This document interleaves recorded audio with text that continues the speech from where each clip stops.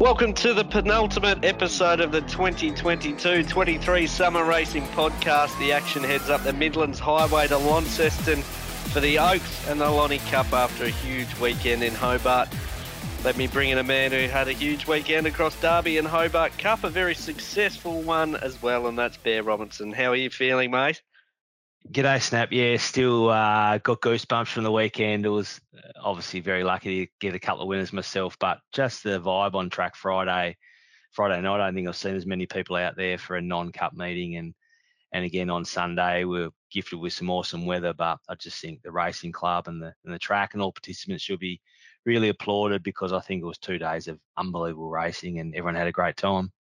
Yeah, it was super, wasn't it? You mentioned the on-track vibe, and I think that's a good point. Everyone that I saw at the track was in really good spirits, really enjoying the festivities, looking forward to a great weekend of racing, and we'll get into it in a sec, but I don't think it disappointed, that's for sure.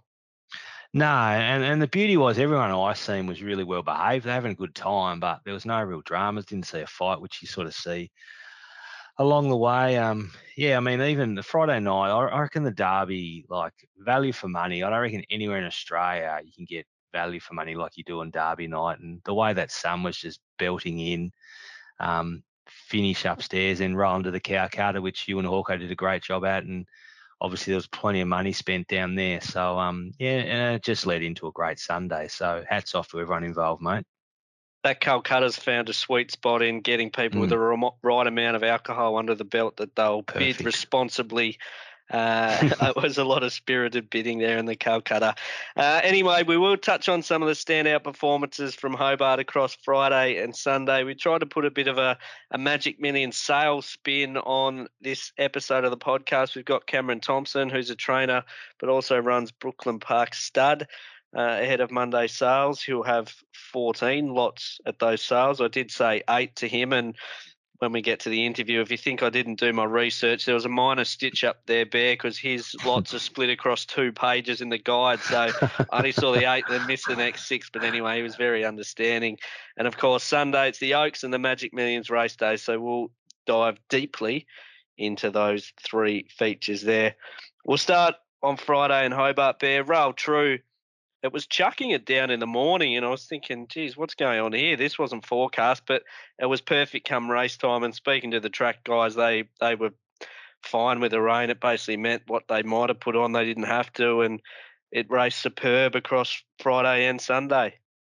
Spot on, and I think people have got to take note of how good this track is. Obviously, I've been banging on it for the last 11 weeks, but when someone like Froggy Newitt post-race on Cup Day said it's one of the best track surfaces he's ever ridden on, that's just real hats off to the track staff and their whole team. So, yeah, I mean, I've been banging on about it for ages, but this is the fairest track we have in our state. And, yeah, I mean, every horse had their opportunity on both days, I thought. Yeah, it was super. We're going to park the strut stakes in terms of our review, because we'll discuss that when we get to Sunday's Oaks a little bit later in the podcast. Let's start with the Derby, Bear, and I thought the form shot reasonably straight for the most part. The Derby was one that did, in a way. Dunkel managed to get the job done. I guess the story here is probably the fact they went 7 seconds outside the 2,200 metre track record, as good as 4 seconds slower than the nephew winning in 2022. So it was really messily run. Harry Coffey and Dunkel found themselves in a pretty awkward spot. But as we mentioned when we did the preview, he manages to get himself out of a few of these. But there were some nervous moments.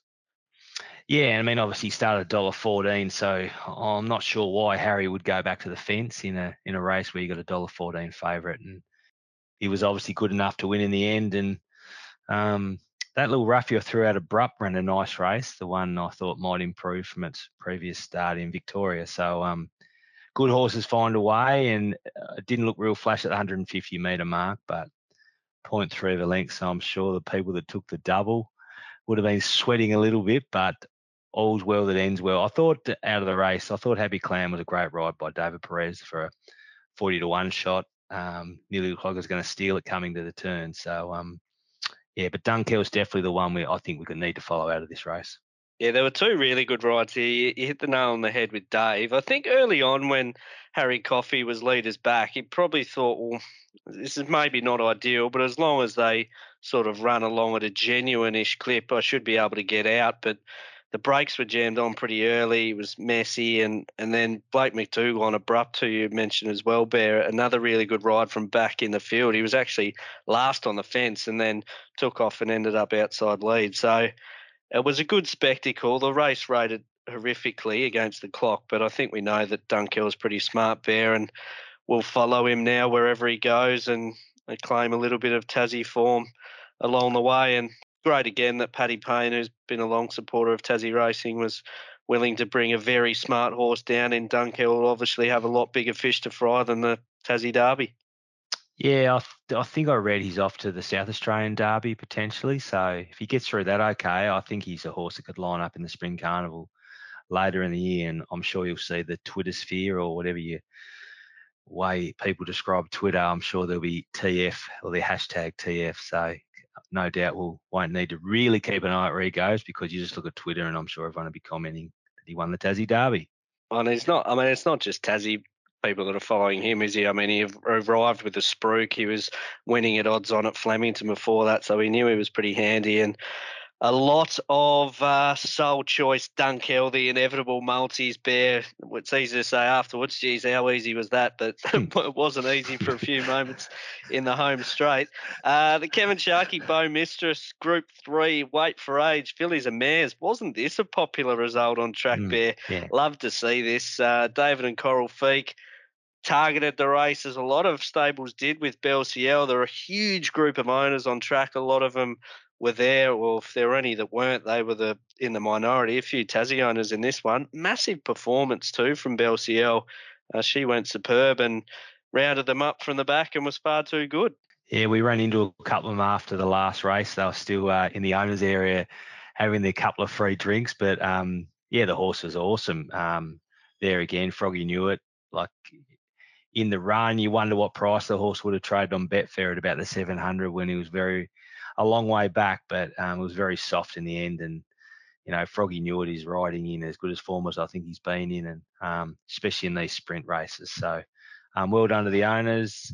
Thought Embella was good, and Serene Striker's run up to her form from the previous start in the Leylandette. So if he keeps ticking along, hopefully can pick up a race really soon.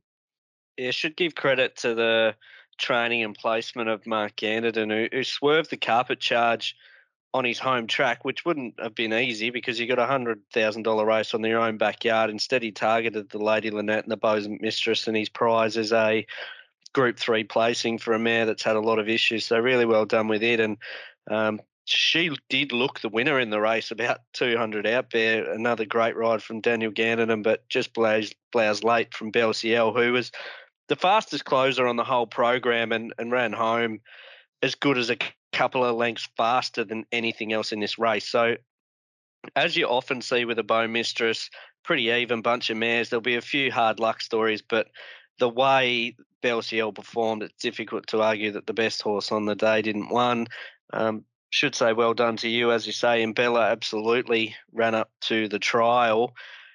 Just wonder, Bear, going towards the Vamos over 1400 on Lonnie Cup Day, I'm not sure how many of these horses will actually be suited going to the 1400. I know a lot of them will, and a lot of them are in the noms, but certainly of the locals, I think they're better forms over 1200. So, yeah, it'd be interesting to see who arrives there, and it might even be right, but for a new one to come in. But I guess the way Belle Ciel closed and finished, you're definitely not going to be getting 20-1, that's for sure. There was a bit of a rogie on the tote here, Bear. I don't know if you noticed it. You'd normally got an eagle eye on the tote pools, I did. but $9.80. What's happened there? What do you reckon's happened there? Do you reckon Maybe there's an someone all had up? a parlay, I reckon. There'd Little have to parlay. be, surely. Yeah. So, yeah, I don't think it paid $9.80 on the other tote snap. So Double. there again, I'll say it again. Yeah, well, geez, you're absolutely sick if you've had it on the local tote, that's for sure. Yeah. Shouldn't move on without probably mentioning the disappointing run of the favourite, Dance Due to Buy Bear. There was no mention in the steward's report of underperforming compared to market expectation. Only a little rap on the jockey for Carleen Heffel. But, I mean, she drew wide. We all knew that going in, but the market still loved her. I thought she got across easy enough. There was some pressure, but the leaders certainly weren't going hard. And what I will say is a horse like Miss Tuppence, who was ridden pretty aggressively to try and get up on the speed and had no luck sitting 3 wide, no cover, managed to beat Dance to Dubai home comfortably. So, I mean, she's a better horse than that, but very disappointing for those that took the shorts. Just be wary, I think, unless it gets back to Moonee Valley. But, yeah, it was disappointing. And I'd probably it shortened up so much. I suppose the couple of shorties won the races before, and there's probably quite a lot of multis going into that. But Miss Tumblers was a really good run too, Snap. You touched on the pattern was slightly different, and it stuck on really well. Yeah, this was a race where you sort of wanted to be off the fence and in the running line with the way that it played out, with the leaders sort of folding up, certainly the trifecta all off the fence. And Emily, who was a huge run in defeat, was kind of wide, no cover as well. So she backs up in the Magic Millions 3 and 4-year-old, so we'll touch on her a little bit later. Carbine Club Bear, Muscle Up. This was one of those ones where it's kind of you kick yourself after the race, I reckon. I made Miami Sun my best bet of the day, and he's probably the upside horse versus an ideal map bet in Muscle Up with B. McCall. There was another one of these on Sunday in Dante's, who I thought was maybe the upside horse, but wide draw up against Brendan again on Princess Matoka. And I think both times sort of the map horse won, and Miami Sun kind of threw the race away in the home straight. I think he's a horse with plenty of ability, but geez, he's still pretty green. Yeah, as you touched on, Brennan obviously got the gun run from barrier 3, let Troy slide across on 16, and Miami Sun was sort of 3 wide out the back. So, I mean, Muscle Ups would be the one you wanted to be on a long way out, but I definitely wouldn't be dropping off my Miami Sun in this. Yeah, he potentially goes around in Launceston on Cup Day in a $100,000 race. Before we move on from Hobart Bear, I probably should give a hat tip to Cole McNiff, who copped a couple of really close photos early on, and he nailed them both. One of them was Champagne Cinders, who gave Hayley McCarthy her first win back in the saddle. She's had to work pretty hard to get that first winner back. She's been there for a few months now, but certainly live. I had no idea who won, so well done to Cole, who nailed Romery the race beforehand as well. Yeah, I mean, we actually backed Ice for our little table punters club, and we thought Colin had got it wrong. So you don't hear many people comment when he gets them correct, those snaps. So, I mean, Colin's calling on both days was outstanding. So to get both of these finishes correct in such tight photos is a credit to Colin. Agree. There's a great video on the Tas Racing socials of Cole calling the Thomas lines. For those that haven't seen it, jump on Twitter and Facebook and have a look. It's great content. Sunday Bear Hobart Cup. The rail went to the 6 metre position. A little bit overcast early, but again, it came out super. You probably couldn't really ask for a better day in terms of the weather, like low 20s, slight breeze, just made it really pleasant and nice, healthy crowd on course. The Hobart Cup, just under a second outside the 2018 track record of Bondiga. So a genuinely run affair, and this was one that you got right. Military Mission, right run, hard fit on the minimum, too good.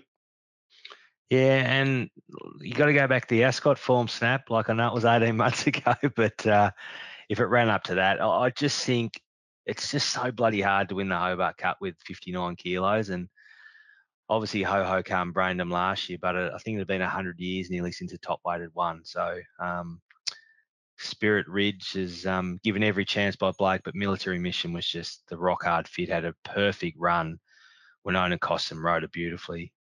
And it was the one to beat on the turn. And I think I've called it a girl, but it was a brown gelding. So, yeah, it was nice that a few of my mates were on it too. I think there's a bit of yahooing and carrying on in the Ladbrokes tent. So hopefully someone went home with a quid in their pocket. I think if you did, Military Mission. How about the performance of the Brunton Stable Star Travelling Gigolo? 10 out of 10 from D. Perez, I thought. Actually ran the fastest last 200 metres of the day, Bear, of all the Tas Racing's recorded Stride Master sectional data.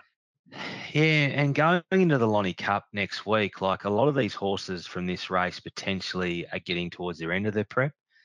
And Gigolo is going to take great benefit from that run, and it's obviously going to continue to improve. So each one, if it draws a gate next Wednesday, it's going to be really, really hard to beat, I think.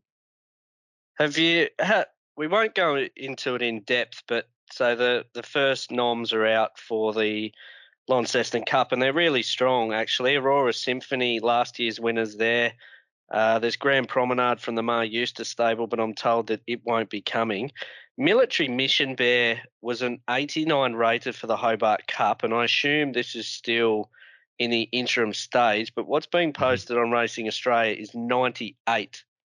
Jeez, after that goes up Hobart Cup. 4.5 kilos.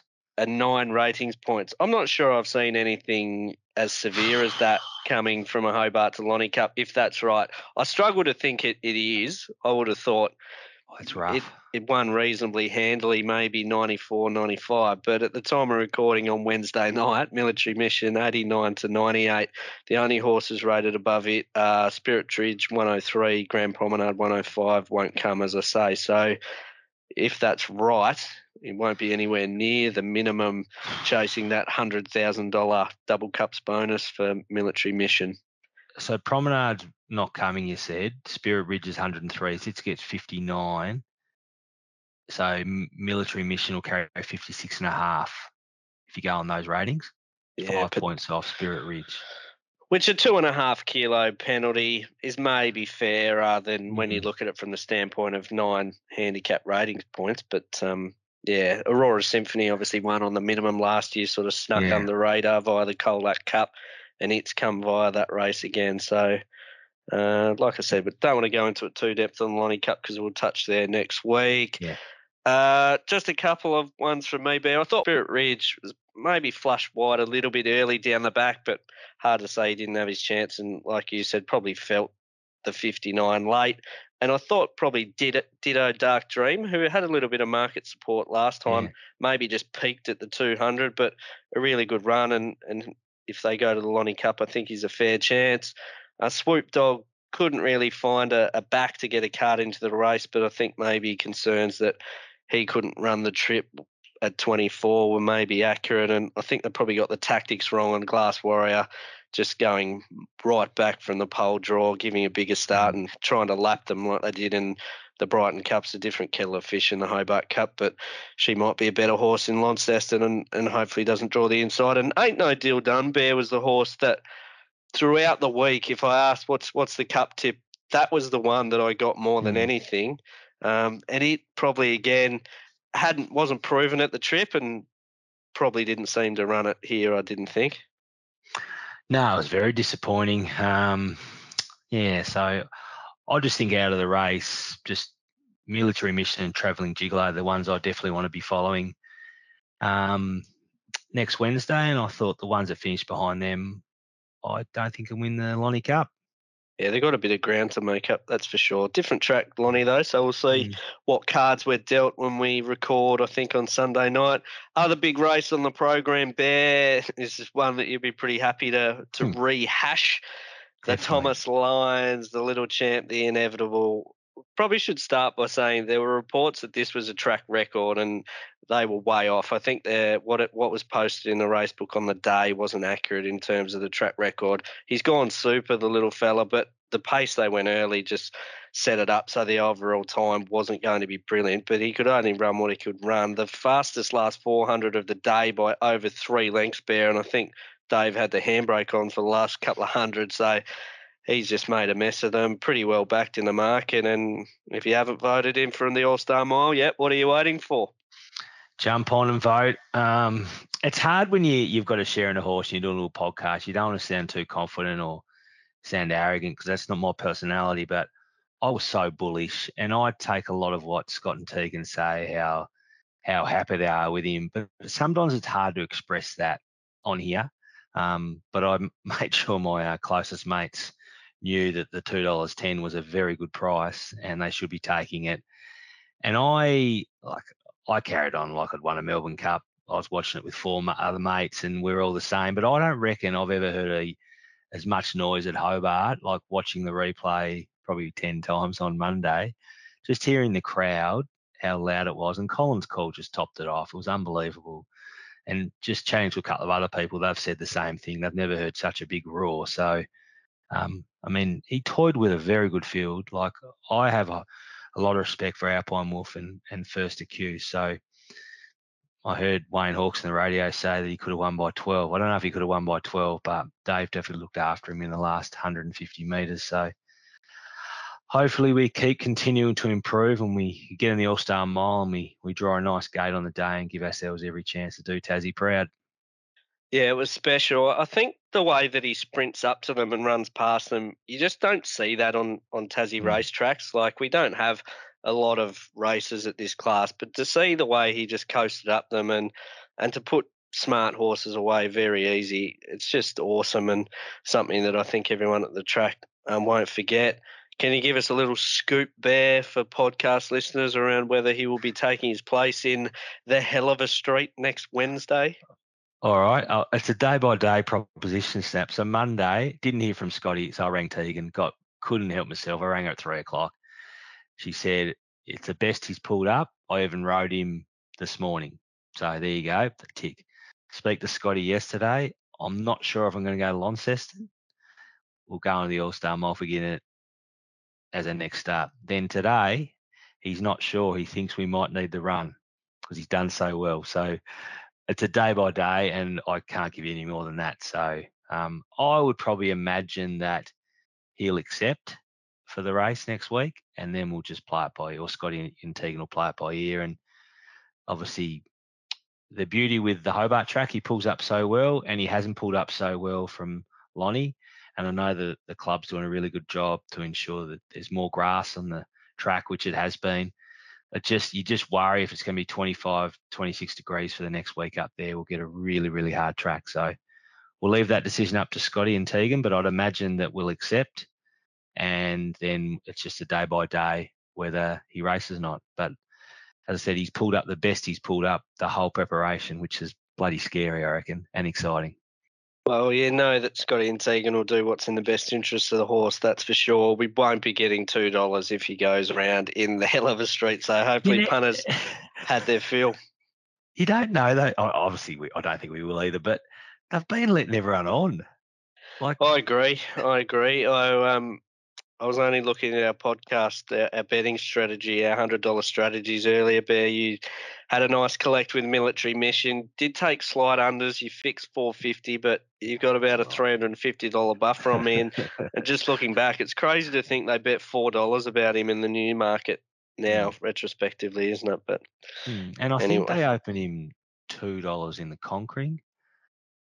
Well, he was $6 or $7 in the Winsenburg to start the prep. If you had known that he was anywhere near this, then that would have been a good result. Well, but I back First Accused in that, mate. So exactly, you don't always know.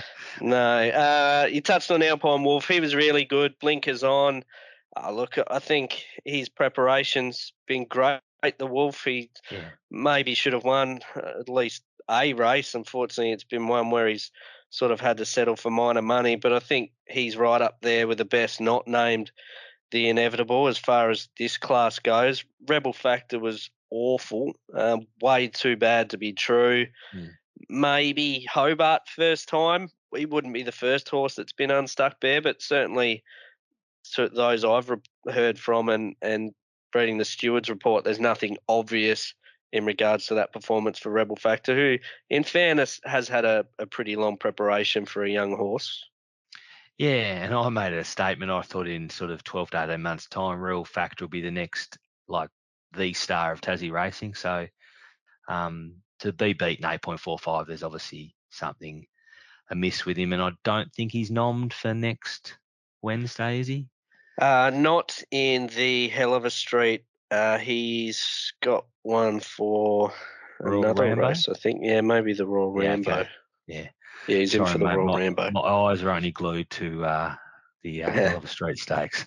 For the one. But we'll see. I think he'll be a better horse in Launceston again if he backs up your respected placement of him being there. Other races, Bear, Charlie Bucket. Well, when he won his maiden in Launceston, I said that the clock backed up the visuals, not to the point I thought we'd get $1.28. They did put up about $1.90 early, but this type of data setup is really what makes the market bottom out. If you get one that really smashes the clock, there was one of these a few months back that Adam Trinder trained that won really impressively. It might have even been Sharma's last that went around really skinny price next time in Launceston. And like Charlie Bucket, I don't think you want it again. The post-race interview with Dharma, he said he was shitting himself after a couple of 100 metres, typical honesty from Dharma.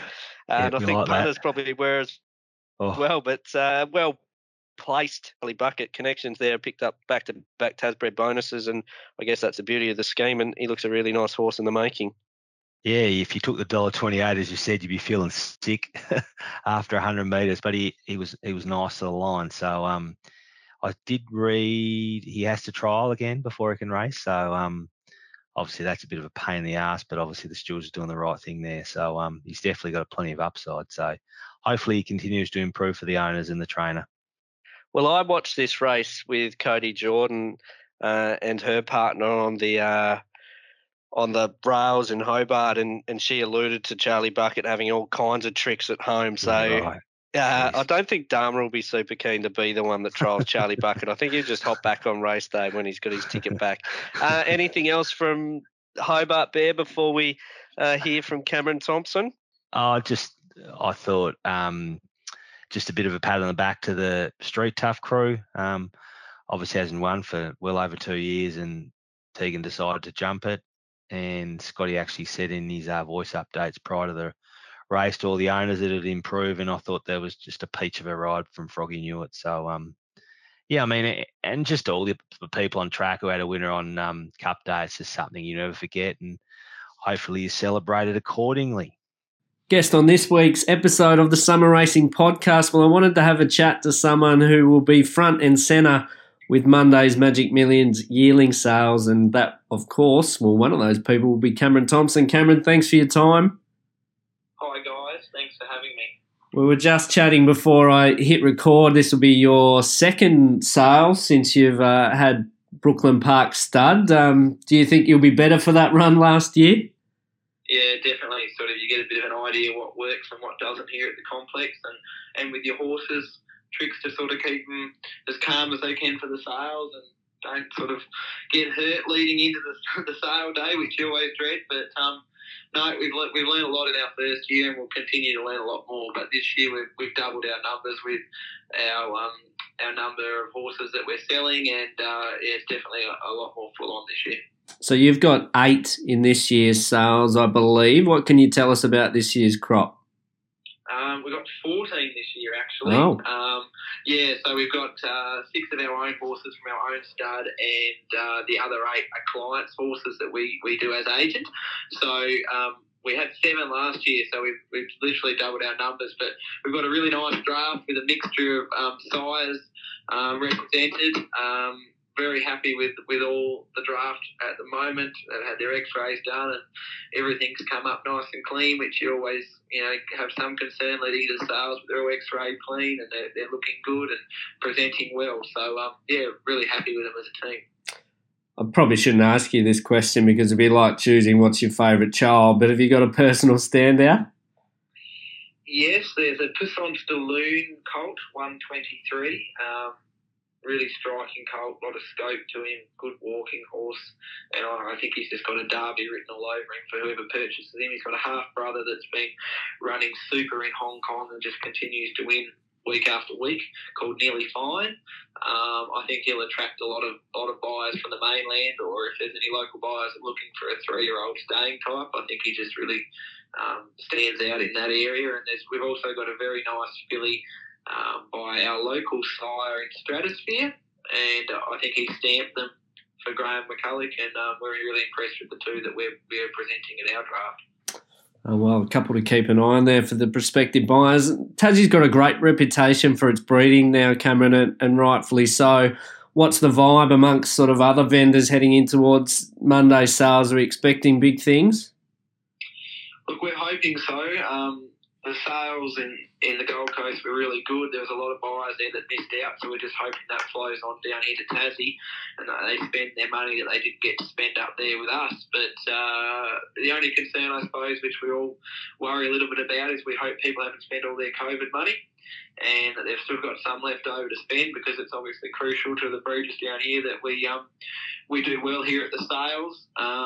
To keep us going. But no, there's been a lot of interest. Well, I know I've had a lot of interest for some of our lots from the mainland phone calls, which we never had last year. So that's sort of a little bit more, keeps us sort of a bit calmer going into the sales, knowing that we've already got a bit of interest that we didn't have last year. Well, to that point around sort of, I guess, disposable income, I would imagine given the Tasbred bonus scheme and things like that, there's probably been no better time to try and get involved with a new horse in terms of being able to get a reasonably quick return if the horse is handy on the track.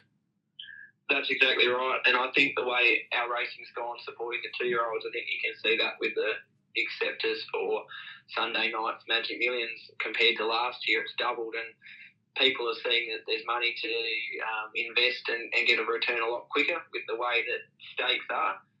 And they're looking more for these 2-year-old runners, and I think that that's probably what the buyers are more so looking for now. They haven't got the patience, they need a return. But with the stallions that are in the state locally, I think that's what they're providing us at the moment with Stratosphere. We had Ambidexter and Zulu Lands there, and Needs Fur that throws in your 2-year-olds. So I think that as Tassie, as a sale, we cater for those early running types, and the mainland buyers that have got the patience and the money to spend, hopefully they focus on our staying types. Yeah, it's a really good point. As someone who's involved with training and breeding, what advice would you give to someone who was looking to get involved with the purchase of a new horse? All I'd say is that probably racing's in the best place it has been for a very long time in Tasmania, and it's catering for all type of owners. I know at our stable, it doesn't matter if you're small or big. We welcome anyone, and I think everyone is like that down here in the state, because it's probably getting more involved with big syndicates and a lot more people in the ownership than it used to be. The way that the Tas Racing have promoted these owner days and that lately with Tasmanian Bloodstock, I think it's the best time to be involved. And the sales, the horses are expensive, but if they're prepared to, go in smaller shares, there's a way that everyone can get involved. Even if you add up a coffee a day each month, and it generally covers a training fee for 2.5%. So it's not expensive once you get involved. It's just a matter of having that upfront stakes. But I think it's the way that stakes are, and I think they'll only get better. I think it is going. There's a bright future for ownership here in Tassie racing. Yeah, I think that's a good point too for someone looking to get involved with racing, even if it's 2.5%, 5% or 5% of a horse. I mean, the buzz is still going to be there if you're lucky enough to get a winner. I'll just ask you quickly, Cameron, before I ask you about your couple of runners that you got on Sunday. Young family, managing a stud, training horses. How do you manage to do it all? Just one foot in front of the other, like my grandfather told me when I was a kid. And I always believe in, if you work very hard, eventually that you'll get a return. And at the moment, I am working very hard, but I think you've got to do that. But I also wouldn't do it if I didn't enjoy it. And I'm really enjoying the training, but the stallion and the breeding side of things is just another interest, and it's a whole different world out there that you don't understand till you're involved. And coming to these sales, we're just as proud of selling our horses and seeing them race for another trainer as we are as training our own, especially putting in New Zealand preps. It's hard work for everyone involved, but you're so proud of the final product. And it is a big week, but Monday will come round. I'm sure there'll be a few tears from our staff and that when some of these units are sold, because you get quite a bond as you do with your horses in your stable. So work hard and head down, bum up, as they say, and hopefully the rewards pay dividends in the end. Well, one horse that you got a reasonably quick return with, she was a winner on debut, Liberty Ray. We haven't seen her at the races since Hobart in mid-November. She's one of two runners that you have in Sunday's 2-year-old Magic Millions. We'll start with her. How do you feel about her entering that race? She's come up with barrier 1, which is never a huge disadvantage for 2-year-olds. No, look, I've got a lot of time for this filly, and I'm not afraid to say I think she's probably the nicest horse I've had come through my stable.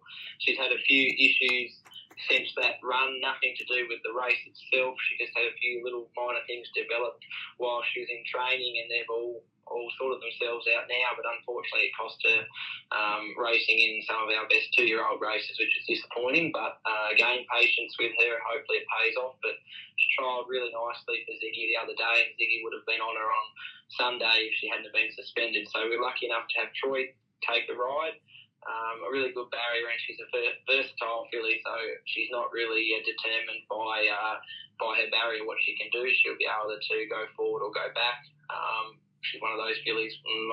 Mostly, I really admire that she's such a sensible 2-year-old. She takes everything in a stride track work, and you think you're on a 5-year-old mare. So I really look forward to racing her in Sunday's race, but it's quite a tough race with some mainland runners involved. It has come up quite strong, particularly compared to what we've seen in recent years. Again, I suppose it shows the depth of the Magic Millions sales across the country. The second of your runners, Cameron, probably looks the outsider of the two. Belle Blonde actually ran in the same race as Liberty Ray back in November. Yeah, that's right. Look, she probably doesn't match Liberty Ray, but she's an honest filly. Track work, she gives everything she's got, and she'll put herself on speed, so she'll have every opportunity. And it's a really nice story because the owners are all ladies. It's a ladies syndicate, which again, Magic Millions and Tas Racing push, and that allows another horse to be bought at the sales and more owners involved. So there's a heap of ladies that will have a great day at the races, and who knows, they might be a chance to get that ladies syndicate voucher, which comes up with that race. So look, she'll run an honest race, and she'll be thereabouts on speed, and see how we go. All right. Well, like I said, a good mix and a deep field for the 2-year-old races. Really appreciate your time, Cameron. Wish you all the best with your 2 runners, or sorry, 3 you've actually got on Sunday. We've only discussed the 2, but I guess more importantly with the sales on Monday, it'll be a nervous time for yourself and the team. Yeah, no, that's right. I'm sure Sunday and Monday will come very quick for our runners and our sale yearlings. So we look forward to those days. But thank you very much for having me on the show.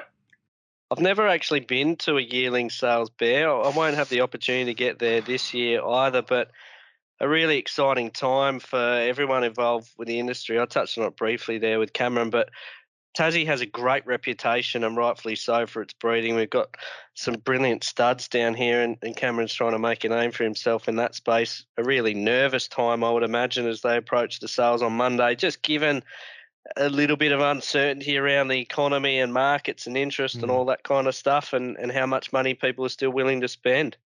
Yeah, I love the fact that Cameron said, his old man told him to work hard, and that's what he's going to continue to do. So if he keeps working hard, I'm sure the success will come. And I don't think he has to worry about how much money he spent at the yearling sales. For some reason, regardless of how the economy is going, people find money to buy horses. So if you go through majority of these sales, especially in the last few years with all the COVID disruptions, the sales have still been pretty bloody good. And our sales, I think, are the best value for money in Australia, and that's why you'll see a lot of the big trainers get over with their big owners and make sure they purchase some good quality stock, which is what Tasmanian has been producing for many a year now.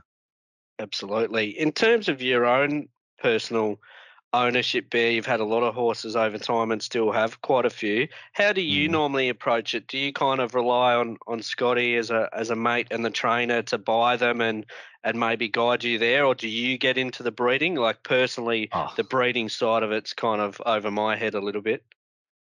The breeding side would be like me going to a Catholic church and following someone's funeral when I know nothing about snap. So I'd just look at the book and wouldn't know what I was looking at. So, so I've been lucky. Like with the Inevitable, for example, Scotty just basically rang me up pleading with me to buy a share and try and find as many people as possible. I'm just probably going to use some of the examples of the more high profile ones like Mandela Effect. There was a share became available, which I just bought a small 2.5% share in, because Andrew Eaton's in it as well, and he coached me in footy, but always wanted to be in a horse. And then from that, we won a Magic Millions voucher, which we got first to queue. So sort of, I've been lucky enough to be in Mandela and first accused with Andrew Scanlon and his team. So look, if Scotty rings me up 6 months after sales and says I've got some shares available, I think this horse goes okay, I'm happy to jump in and pay back to what it would have been if I had gone in from day one. So I just think you just got to know. My knowledge of sales is very low, so I picked out one quite a few years ago. It was Life on the Wire's half sister, and she couldn't even win a maiden. So I'll just leave it up to the experts, mate. Yeah, there's no exact science, is it?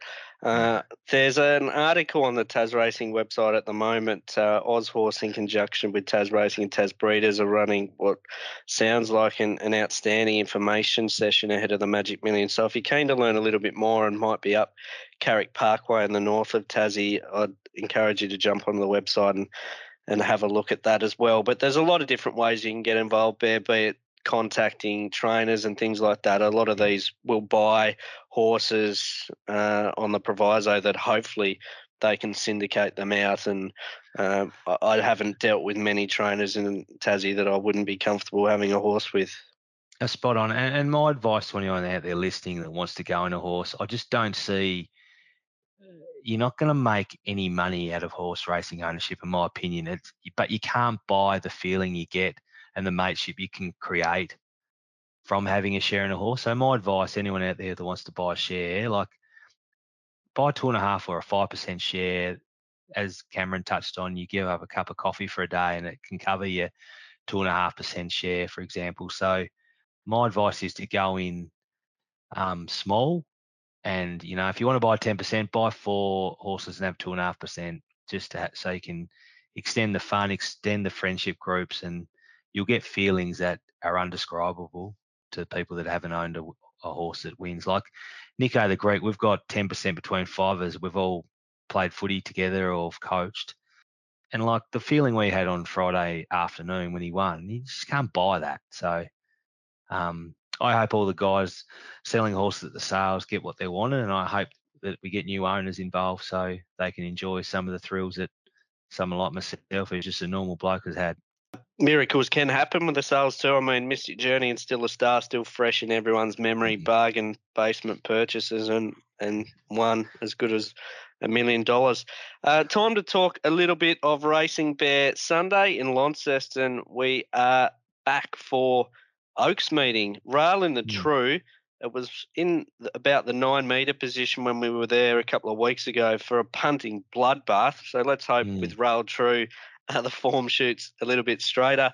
And we do have a market for the feature on the program, which is the Kevin Sharkie Tasmanian Oaks. Now, we didn't talk about the strut because we'll mention it here. The favourite Sole Choice won a 4-horse race, and she was backed like she probably should have been, to be honest, Bear, and won like $1.20 pop.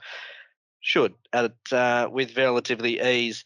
She's at $1.80. I think they did bet as much as $1.90 or $1.95 early. Butter Boom Baby for Annabelle Neesham, New South Wales trainers at $3.10. Justin Needs, who finished second to Sole Choice in the Strut Stakes, is at $6.50. I'm pleased we've got a few arriving down, Bear. Otherwise, this would have looked a bit light. The Strut Stakes on Friday, look, it was there's no point hiding from it. It was a really disappointing spectacle, but they did actually run a reasonably genuine pace. They ran a lot quicker than Miss Charlie Brown winning it the year before, and I think the winner's pretty smart. So even though it wasn't much of a spectacle, I did think we had a good winner. What did you make of the Oaks on Sunday? I'm keen. One here, Snap. I like this. I'm keen. Yep, I'm keen. Butter Boom Baby. Right. I just think, obviously, Sole Choice. I've been suggesting it'll win its last couple, and I thought it was pretty solid last Friday. But I just think, even if you go back to Butter Boom Baby when it was a 2-year-old racing at Flemington and it finished sort of 6 lengths behind a couple of handy ones, I just think this filly is the one on the up.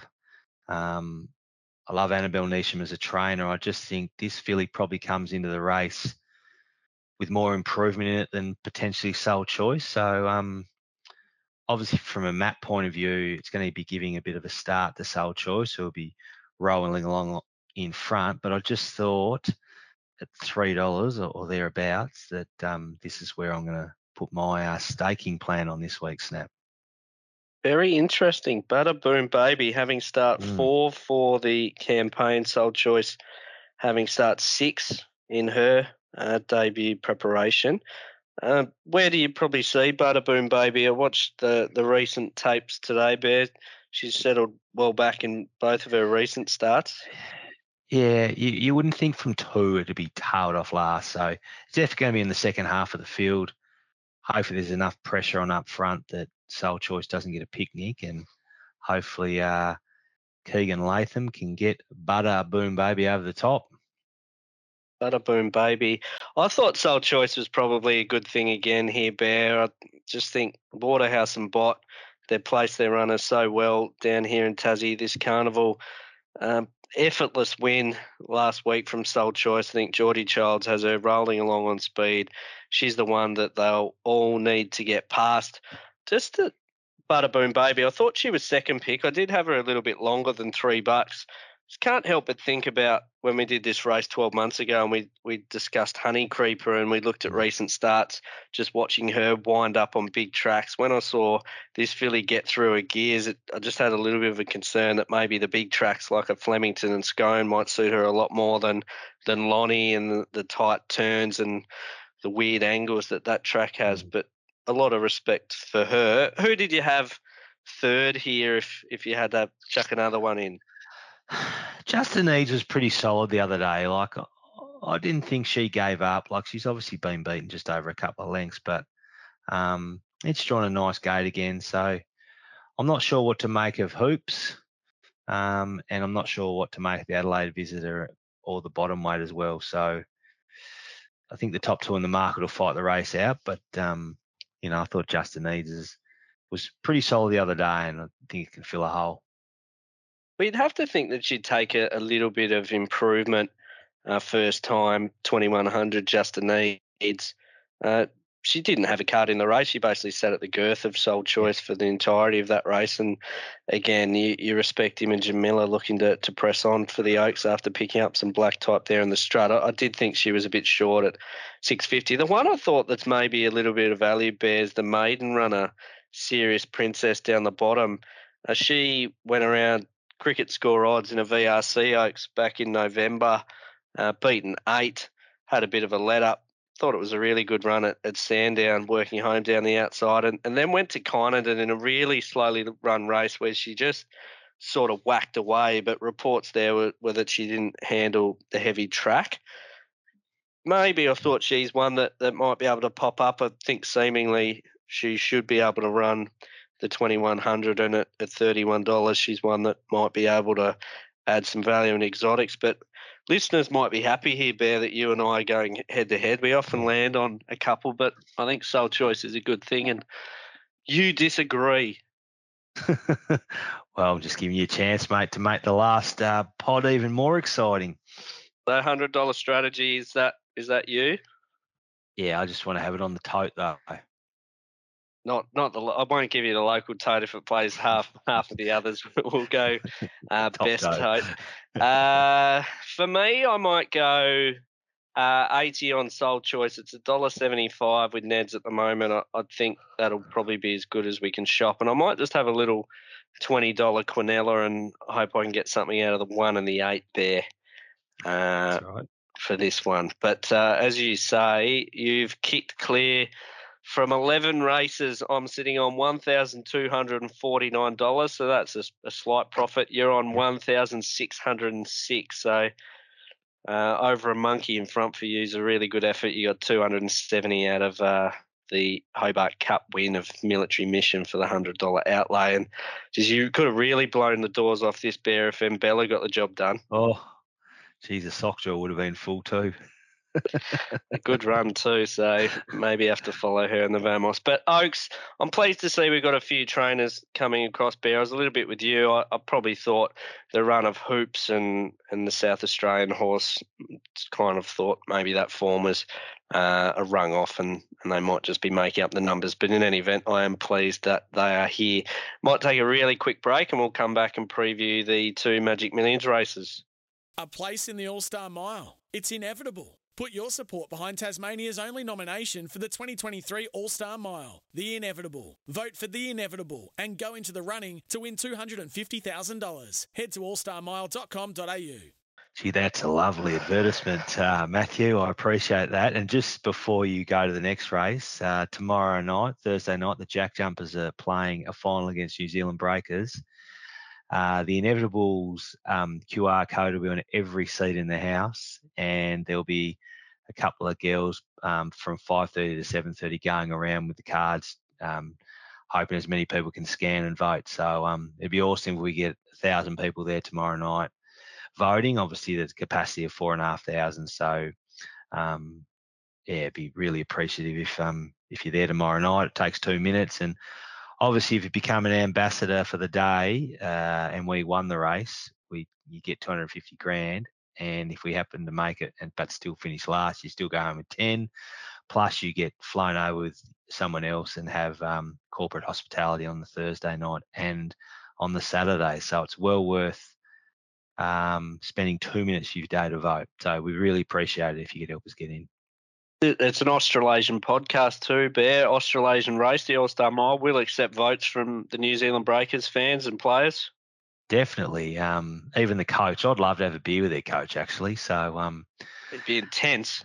Yeah, I don't mind that, though. I don't mind that. So I actually don't mind the Sydney Kings coach. There you go. I've said it out loud. So I think some of the carry on towards him from some high-profile people is less than warranted. But, let's just focus on the punting and the racing, Snap.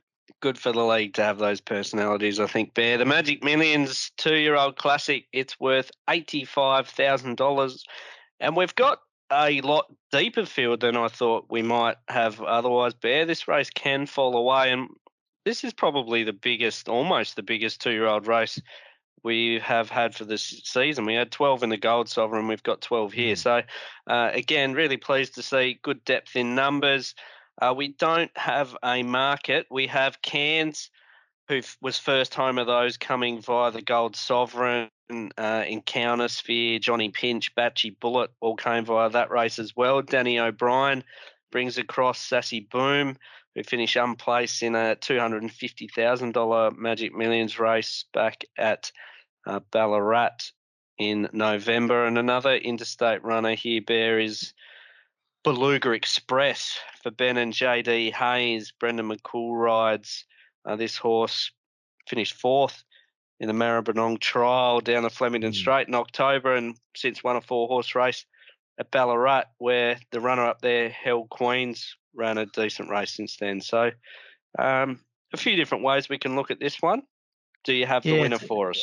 Oh, geez. I think it's going to be price dependent, but the Danny O'Brien horse, Sassy Boom, it obviously has got a duck egg next to its name, but before its race at Ballarat, it trialled like an absolute bomb at Flemington, and it was sort of one of those real spruik horses. And I don't know if you remember that day at Ballarat, it bucketed down with rain and wind, and it went around and it just didn't handle the track.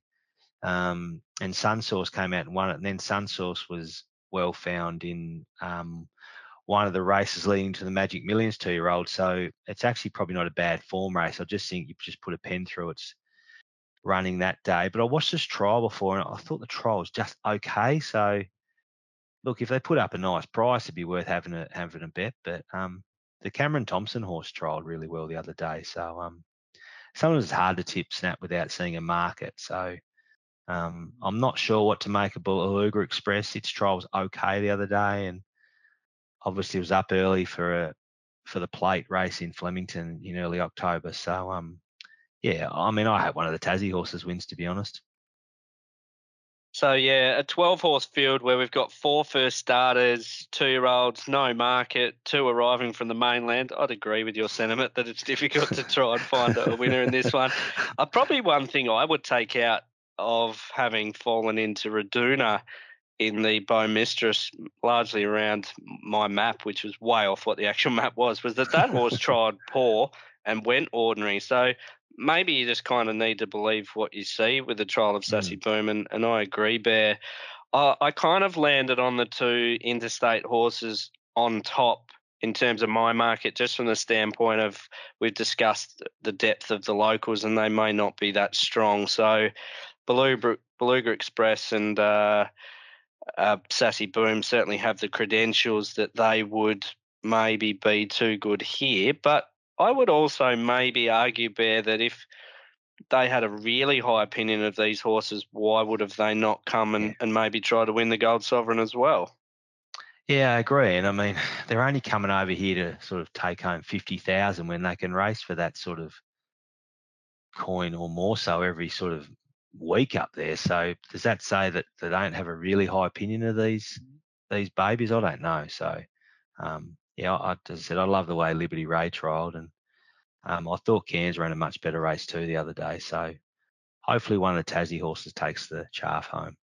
Yeah, I tend to agree with you. I watched the win again of Liberty Ray on debut. We're going back to November, a 900-metre race. You probably can't take a hell of a lot out of it. But she did that with some authority and trialled as well as sort of a 2-year-old could at Longford in really good time for the day. Barrier 1's ideal for a 2-year-old, I think, Bear. Cameron gave her a pretty reasonable push, has a very high opinion of her. They paid nearly $80,000 for Liberty Ray as well. So it was obviously a horse that Connections were keen to get from the sales. The end of 1,200 metres first up worries me, but if she's sort of maybe a 1x2, 1x3 price, and Cairns probably is going to be well enough found by the market. But I agree with you. There was merit to that run. Had to cross from barrier 12 and she'll land in a good spot from barrier 2 and clearly, like if you take out her Hobart run in the Alwick Stakes, well, she hasn't really done a lot wrong. So I think she can win this race as well. Last year we had a dead heat in this race, Bear, Jaguar Stone and Blonde Venture. So Blonde Venture I think is on the program for either this one or Wednesday. I reckon, did Blonde Venture win on a Saturday in the last race in Adelaide a few weeks ago as well? Not sure, but we'll find out when I get to the form for whatever race it's in, and I think it might be Wednesday, just looking at the nom. So Magic Millions 2-year-old race, I've had no luck at all really tipping out, particularly on this podcast, 2-year-old winners. The Spirit of Zero was a horse that was good to me early on in the preparation. I actually did have something very small on him in the Gold Sovereign on the drift, but we'll see. Magic Millions 3 and 4-year-old race, Bear, we spoke about Jaguar Stone. She's in this one. Turk Warrior won the 2-year-old version of this race in his season. And Emily comes out of the Bow Mistress. I think they're probably the 3 that will be most well found by the market. What do you reckon here? Just can't get the Turk when he won the 1,400-metre race at Launceston. I think the 3-year-old, what's it called? The 3-year-old race that they have after the 3-year-old Cup, when it won that last year. So last December 2021. I just thought that was a really dominant win, and I actually think the Turk's going really well, and I think he'd be hard to beat. Grant the 59's a big weight to carry. So I'm interested in what price he goes up, but I think he's going to be hard to beat. There's the one down the bottom of the Danny O'Brien horse. Couple of the AFL boys part own this. Bruce, Roughhead, Gunston, Liam Shields, Segler. Oh, stop it. Yeah, I know. So you'll probably be a fanboy here and really tip it to them.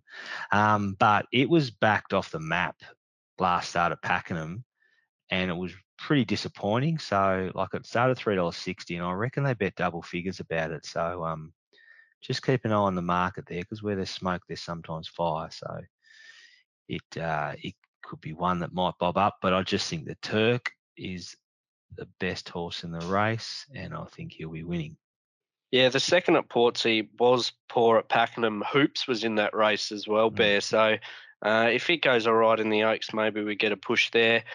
Turk Warrior, love this race for him. Love the setup, love the map. He's carried weight earlier in his career.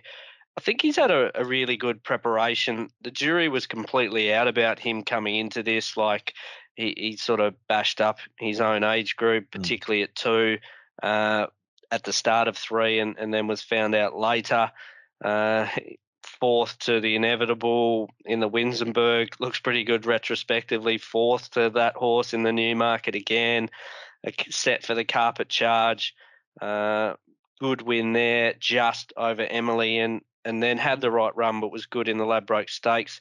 I think he finds the top here, Turk Warrior, unless D. Ganderton really wants to make him work for it on Warika, and from there, I think he'll be winning, Turk Warrior.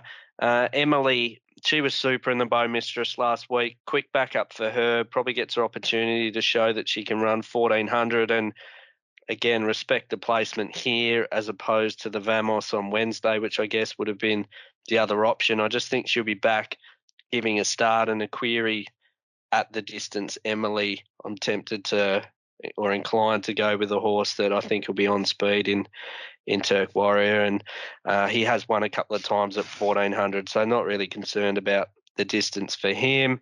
Jaguar Stone, just feels a little bit bare that it's a prep that's got away a little bit. She's chased home the stablemate Bello Bow kind of all campaign, and then last time in the 1,000 Guineas was only fair.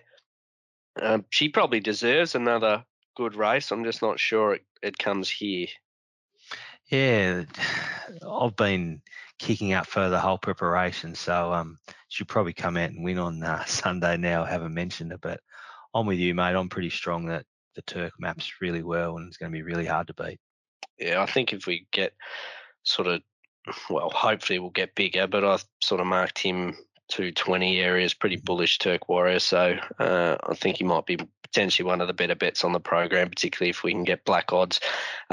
Good punting day on Sunday, I reckon, Bear. Normally have to work reasonably hard on Oaks days. We've got pretty big fields outside of the feature races, so we'll see how we go there and put our tips up on socials and Tas Racing and things like that as we get a bit closer.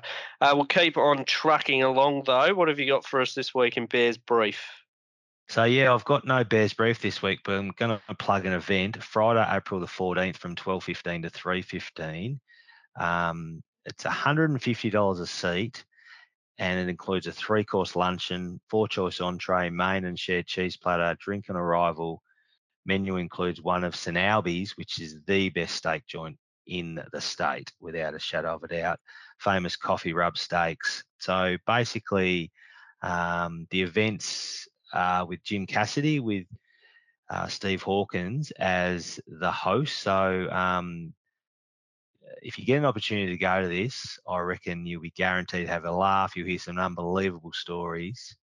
Obviously, you're going to have a great steak as well. So just jump online. You should be able to find. So it's the Punter's Lunch with Jimmy the Pumper Cassidy. So it's something to keep an eye on socials, and I reckon it's a day that you should be going to. It's obviously limited numbers, but try and get your tickets in early, and you'll have a good day out. Yeah, I did the Calcutta, the Hobart Cup Calcutta with Steve Hawkins on Friday night. He's a very entertaining man. I think dinner and a couple of wines with him, you go home with a sore belly from last, I'd imagine. And as you say, steaks are superb at St Albie. So something to look forward to after the Carnival, Bear. It's not all doom and gloom, particularly as we enter a footy season where Hawthorn will probably be fighting for wooden spoons. Yes, won't argue there. Snap up. Snap special this week. Don't really have one of sorts, Bear, but I just wanted to mention Bello Bow and the CS Hayes. We've kind of speculated for a number of weeks now, since it has been speculated that he would be going to the CS Hayes, and he bobs up in that race, 200 grand on Saturday. Visitors draw 13. Adam sticks with Brendan McCool, who's going over for the ride. I think he's about 15 or 16 bucks with laddies. Really excited to see what he does, Bear. I think win, lose or draw, he's a proper horse, that's for sure. And I just really hope he runs well and gives a bit of a push for our Tassie form. He had no luck at all last start in the Ladbroke Stakes. And has Russian Ronnie raced since? I haven't seen him. I actually checked to see if he's been in this race. So Spelling, it says on Racing Australia. Okay. That's interesting because I thought they were going to head to the Guineas as well. So yeah, so we unfortunately haven't been able to get a big push through that horse, but I think our bloke's good. I just hope Brendan can get a bit of luck from Barrier 13 and wish him and Adam the best of luck with a horse that I think's been a real flag bearer for Tassie over the last couple of years. And I hope to see him run well in a race that is pretty hot, it has to be said. Yeah, I mean, but obviously you've got to respect the fact the stable's committed and they've taken him over there, and I hope he has all the good luck, and I'd love to see him knock him over. There is one in that race that's got a decent form line, number 4, Bank Mer. It got beat 0.1 to Jacquino last start, so I reckon that's probably the one to beat. There you go. I'm jumping in on Melbourne form now. I'm getting ahead of myself. But beaten I love 1.5 in the Caulfield Guineas as well, Bear. So, like I said, it's a hot race. There's nowhere to hide when you go across the water, that's for sure. Yeah, and that's how it should be. So, I hope Bello Bow can knock them over for all involved. Absolutely. Another big edition of the podcast, Bear, Sunday in Launceston. Afternoon meeting, 15:20 or 15:19 is the first there. It's a huge week for everyone heading up to Launceston. Races Sunday, go and buy yourself the next star on the Monday, finish the form on the Tuesday and reload on Wednesday for Lonnie Cup Day. It'll be the last one of our podcast season, Bear. I think we're going to aim to do that one on Sunday night up in plenty of time for Wednesday for probably my favourite race day of the summer. Look forward to it, mate, and I hope everyone has the best of luck on Sunday.